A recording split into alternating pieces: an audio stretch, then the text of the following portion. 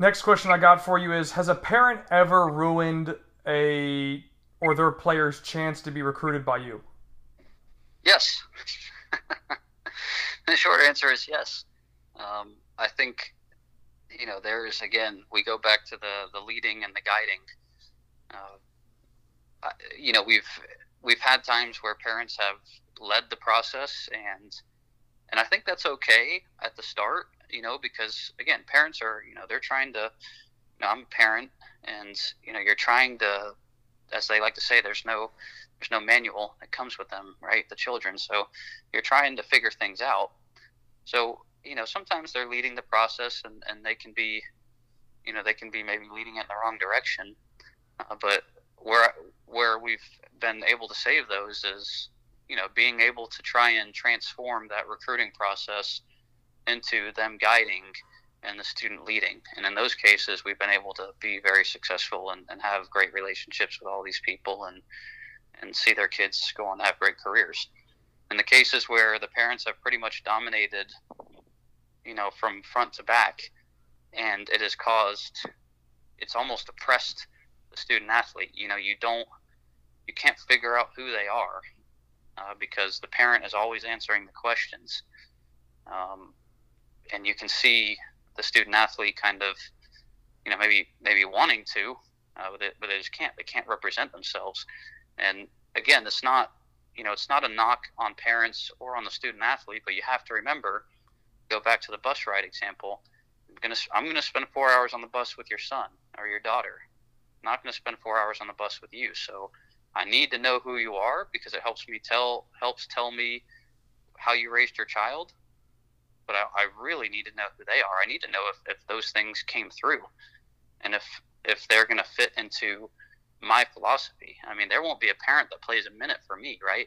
So if the parent fits my core values, that's huge, because that means that there's a likelihood that their student might, or their child might. But then I need to be able to identify if indeed the child does meet those core values, and for that to happen, I need to be able to talk to them openly and then be able to answer. Yeah, yeah, yeah. Well, that's why I wanted to ask the question because, especially in youth soccer, there's definitely cases where you have overbearing parents, and you'll even hear them on the sidelines. Like I've gone to plenty of games, and you'll hear parents, joystick coaching their kids, and it's funny to me because they're people with no football background. They don't even understand the game. Yet they're trying to tell their kid what to do: open here, move here, kick the ball, send it, boot it, and it's like you don't know anything. Just watch and enjoy. Let the guy that's across the field that's supposed to be the coach do his job and provide the instruction. The other question I wanted to ask you real quick is Let me say something on that go real ahead. quick because you just brought out something that I should have talked about earlier when we talk about the parent involvement at the college level. So you bring out a great point because what we don't need is if I'm trying to teach the team to play in a specific way or a player to play a specific position in a specific way, I don't need somebody else communicating a different message. You can imagine how confusing that might be for an 18-year-old. So the parent then goes, well, what if I don't like the way that it's being done? Well, see, this is where I think that then maybe either communication between me and the parents and the student athlete, is welcome. I do think dialogue there is valuable because I've had, and this is sparing, but I've had parents, very rarely, but I've had parents brave enough to contact me and say, listen, I think that, this is the way that, he played the seven position growing up. So it might serve him better to play that way now. And, I might respond, kindly that, it's not the direction that I'd like to see, him or her move or the team move in. And, if it's a problem for them, then, after some dialogue, we might both agree that, maybe it is best to move them on. But, that would be evidence of not doing the right job on the front end. All of those things should have been fleshed out in the recruiting process. My expectations for positions and things like that should have been a fleshed out style of play, should have been fleshed out in the recruiting process. So, and most of the time, it's not me making the mistake. I do this for a living, so I go through the recruiting process all the time. If the parent only goes through it once, and forgets to write down what I said about how we play or how the number 7 plays or what the expectation is of their son or daughter, then, I won't be faulted for that. But that stuff has to be done right on the front end. Right. Well, let me ask you this on that note. When it comes to the actual game, when your team's playing, how often are you on the sideline speaking? Rarely. Very, very rarely. So, again, that goes to the point that you made. You might have a parent, sometimes parents don't have the knowledge that the coach has in the game. And that might happen a lot. So, it's kind of a weird dynamic for them to be screaming instruction from the stands. But the other weird dynamic about it is, what if you have a parent, again, who has a great amount of knowledge? What if you've got Arrigo Sacchi, the former Italy manager, who's a genius in many ways, in the stands trying to coach their grandson? Well, then what? Well, again, you have to go back to, why is it that I'm not joysticking from the sideline, or why I shouldn't be joysticking from the sideline? If I've done my job in training, then they know, they're prepared. They know what to do. They know what we're looking for. They know what we're expecting. And yes, there might be some adjustments that need to be made. There might be some on-the-fly things that we might be able to impact. But the work should have been done during the week. And then when we get to Saturday, it's time to go and do what we've been training for 3 days. Right. Well, and I'm sure, too, the pregame instruction that you give, whether it's a set piece or a reminder of, your defensive blocks or things like that. Because that's one of the things that we deal with a lot at the youth level, and I'll see it when I'm going out and I'm observing, or if I'm physically coaching, is I've actually had somebody come and ask me, or tell me rather, hey, you weren't coaching today. And I'm sitting there going, what do you mean I wasn't coaching? I'm like, this is the game. I don't need to say anything. I've already given all my instructions. Like, when I coach my teams, I give a pregame report. Kind of similar to what you guys, I'm sure, do at the college level, where you literally, you go to the locker room, you walk in and you say, hey, this is what we're doing. These are the roles of everybody, so on and so forth, or maybe you do it during the week. And I do the same thing. I give the kids and their parent a sheet, and I say, and I email it out. Hey, here's what your kid's role is if they're in this position, so on and so forth. So I say I try and be quiet the entire time the game's playing. But I've actually had somebody come up and say, well, you're not coaching. So it's interesting to see from your perspective. Yeah, and I think, I don't know. Some of it is a lack of education of what a coach in their job is. So, there's that. And then some of it is our sports world today.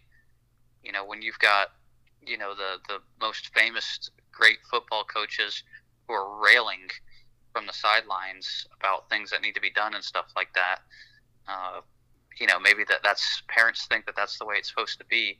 But soccer is a different game. And I would point people to hockey. I'm not a hockey expert, don't get me wrong. But I've watched a lot of hockey. I'm a Penguins fan. I like the Penguins, and I like watching them play. And I don't see the coaches in hockey running up and down, trying to, scream at their players and tell them what to do.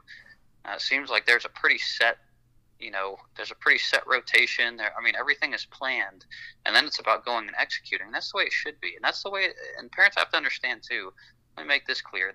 It's not only the most effective way, but it's the most enjoyable way to experience the game for a player, is when you know going into the game what your role is as an individual and what your team's role is, and then it's time to execute. And I don't have anybody, telling me mixed messages or telling me, to turn in a way that I've never practiced before. I don't have any of that during the game. I just go out and execute what I was taught and enjoy those moments. It's the most, not just effective, but the most enjoyable way to experience the game.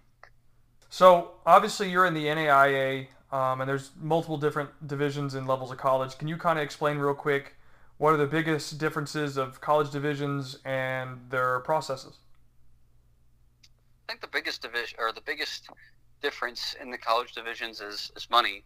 And when I say money, it's the amount of sports they sponsor and the application fee it is to be in said division. So if you want to be a Division I school, it's not just about I guess how many scholarships they put in a sport. It's about how many sports they actually sponsor. You have to sponsor or have in your athletics department a certain amount of sports. So you have to offer, maybe crew and wrestling and et cetera, football, baseball, the other ones that we normally see. If you go into to Division II, you don't have to offer as many sports, or in other words, sponsor as many sports. It's the same thing with staff. At Division I level, there has to be a certain amount of staff that you employ. At the Division II level, there's a little less amount of staff that you have to employ.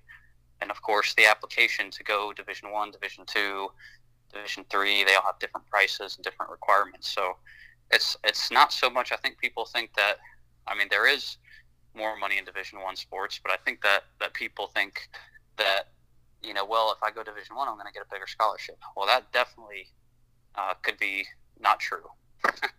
There are loads of Division I's that are not funding their programs at a really high level. There are lots of Division II's that do, and lots of Division II's that don't. There are lots of NAIAs that do, and lots of NAIAs that don't. So, what's typical is, if you're going to go play Division I football, then yes, it's going to be funded to the gills. If you're going to go play Division I soccer, well, maybe not. The money's in football. So that's where they make money, and that's where they're going to spend their money. So they just have to have a soccer team in order to be a Division I program. They have to sponsor all of these sports. So, there's actually more in terms of per sport or for soccer. There's actually more money in the NAIA for soccer than there would be in Division I per institution. Division I think, is allowed 9.6 scholarships per institution. And Division II is the same. Well, NAIA is allowed up to 12 soccer scholarships to offer. Oh, well. So you might have a better chance of getting more money at the NAIA level than you do at the Division I level. How good does a player have to be in order to receive a full athletic scholarship? Yeah, that is such a strange question. And it's strange because, not only does it not happen very often, but the circumstance for that to happen is so different from what people think. People think that if you're a great player, you deserve a full scholarship. And you have, I don't just mean, any John Doe thinks that. You have some of the club coaches at the highest level that think that, and that's not always true. So we'll give some examples to try and help capture this for the audience to understand. If you have let's say you have Division I offers. So there's 11 that are on the field at any time in soccer. Well, Division I only offers 9.6 scholarships. So already they're starting from a position where they're behind the eight ball in terms of recruiting. So even if Division I wanted to offer 11 of their starters a full athletic soccer scholarship, they wouldn't be able to. At best, they could give 9.6 of them, split a kid in half, and do it that way. That'd be the best that they could do. So you're already looking at, coaches are going to be interested in what kind of academic money does this student athlete get, so that maybe if they're really that good, I can get them here on some academic money and some athletic money, and maybe there's some grants that the student might qualify for, some grants within the school, some state grants, etc. And they're putting together a package to try and get this kid the most money that they can. So let's look at the NAIA level, because I told you earlier that there's up to 12 scholarships. So there you could offer your starting 11 a full scholarship apiece, and then one kid on the bench a scholarship. So how good do you have to be to receive a full scholarship at the NAIA level? Well, a full soccer scholarship was the question that you asked. The student athletes that I've seen receive a full soccer scholarship at the NAIA level, and the only ones that I've seen receive a full soccer scholarship at the NAIA level have been national team players from other countries. Costa Rican national team, Brazilian youth national team, second division Brazilian pro player, etc. Those are the only players that I've seen. Yeah, here you go. There's a college that was made to the semifinals in the NAIA national tournament this year, and their entire starting 11 had a full scholarship. So they had 12 scholarships. They were able to offer their entire starting 11 one scholarship apiece for each player, and then they used the remaining scholarship divided it amongst their bench. Those are the elite national team foreign player. Mm-hmm. So for a, can a domestic player get a full soccer scholarship? Well, sure. Just have to be very, very, very good. Right. But again, even when you're looking at Division I or Division II, they're already starting behind in terms of how am I going to build a competitive roster if I give Kyle, because Kyle's just that good. If I give Kyle and he says, I have no money, coach, I have to have full scholarship, and my grades aren't good enough to get me academic money or anything else. So if Kyle's that good and my school costs $35,000 and I give him that full scholarship, well, how am I going to put a team around Kyle that's competitive, that's going to compete on the pitch, and that's going to want to make Kyle stay? Because he's going to be here for a year and say, man, these other kids around me are terrible. And I'm going to say, yeah, because I gave all the money to you. Because you didn't have the grades to qualify for anything else. All right. So are you that good to take my whole team to a conference title or a national title? Well, let me tell you. I mean, in soccer, that's not the way it works. There aren't quarterbacks. There aren't pitchers. There aren't, big centers or amazing point guards. It's not the way it works. This is 11 people having to coordinate together. It's very, very, very different dynamic. So then, just real quickly, how many full scholarships or full athletic scholarships have you given during your time as a college coach? How many full scholarships have I given from soccer? Yeah, as full None. athletic. Zero. Wow. And it's been, what, 8 years? Yeah. Wow. So I just hope that sets the expectation for everybody in terms of you're not getting one, right? Or it's going to be a 1% chance or something smaller than that, I guess. Right, and it's not that you can't get a full scholarship, but it's what are we talking about? So, have we had players between academic money, between grant money, and between soccer money not pay any money? Yes, absolutely. We try and do that as often as we can. We try and take advantage of these other, what are their academics like? What are the grants available for the student athlete? We try and take advantage of those things the best that we can, and that way we can use our athletic money as sparing as possible to field multiple amounts of good players. Right. So now the experience is better for everybody. Right. But exclusively just for soccer, yeah, there are some schools. There are some schools that do that, but again, I mean, I don't want to name names, but there are schools that, you have top international prospects who are either have signed professional contracts or have trained their whole life in a professional, the Sevilla Academy in Spain or something like that. I mean, you're talking just a different tier of soccer player. Right, and they're able to get that full ride from athletic. Right. Gotcha. So let me ask you this, right? So since we're talking about that now, I watched UCF play a year ago, and when they announced their starting 11, the entire team was international. And so I wanted to kind of get your thoughts on that. Is that typical across the board for colleges now? Are they moving to more international, or is that just kind of like a one-off thing? Yeah, it's definitely becoming the norm. Schools are looking more and more to recruit. International agencies are becoming more sophisticated and more intentional on recruiting. The big thing to do overseas is, if you get a contract at 16, 17, or 18, then, a professional contract, then that's what you do. You play until, either you can't or, until you get cut.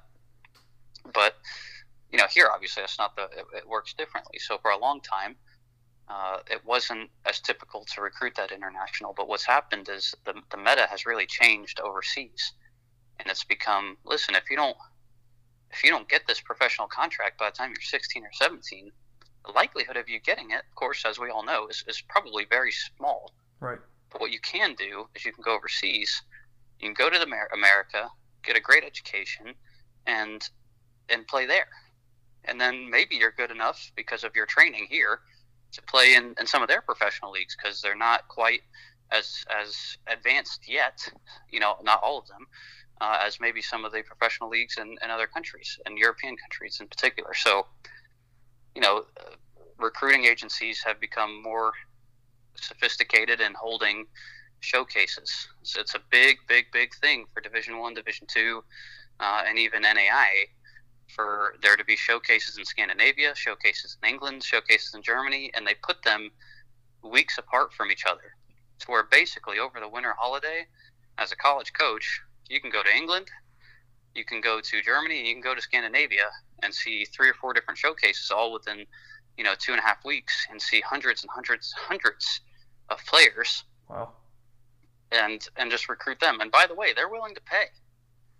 So, there's two sides to this, I think. The coach feels like they're getting a more mature, more prepared player from overseas, and they're getting a more committed player who's not just going to transfer maybe after a year, because that's kind of what they've been told to do, is just leave their club, their youth club, like they are here in some cases. But there's also the aspect of a lot of these European players, they appreciate the value of an education, because it's not because the meta is different over there. You have to remember that, again, if you don't turn pro when you're 18, in many cases years ago, it was, well, maybe you go get a job, doing something overseas, but maybe you just go get a job and work. Right. And in the United States, it's been, this big push to go to school. Well, so the value of an education for them is a huge thing, because that's different. Here, it's almost expected. Or natural. That, it's a natural thing to do. So in one sense, that's a good thing, because maybe more kids are going to college, but in another sense, it's a bad thing, because they're thinking, well, it's a natural thing to do, and I'm a good player, so you should pay for my college tuition. When these European kids are looking at it, and they're more eager, and they're going, you know what? Yeah, I'll pay $10,000 a year. Right. No problem. So then let me ask you this, right? So do you see it as maybe the American, in your eyes, is the American player maybe not as good or not as prepared? Or is it just easier now to bring in international players that maybe have a little bit higher level, a little bit more experience? Well, it's difficult to speak in generalities, but I'll try and speak in generalities. I think generally speaking, yes, I think that the international player in many cases is more prepared to deal with the college game. Not in all cases, but in many cases, I think they're more prepared to deal with it at the age of 18, or again, a lot of these international players that are coming over, especially in the NAIA and Division II, you're 22, 23, 24 years old.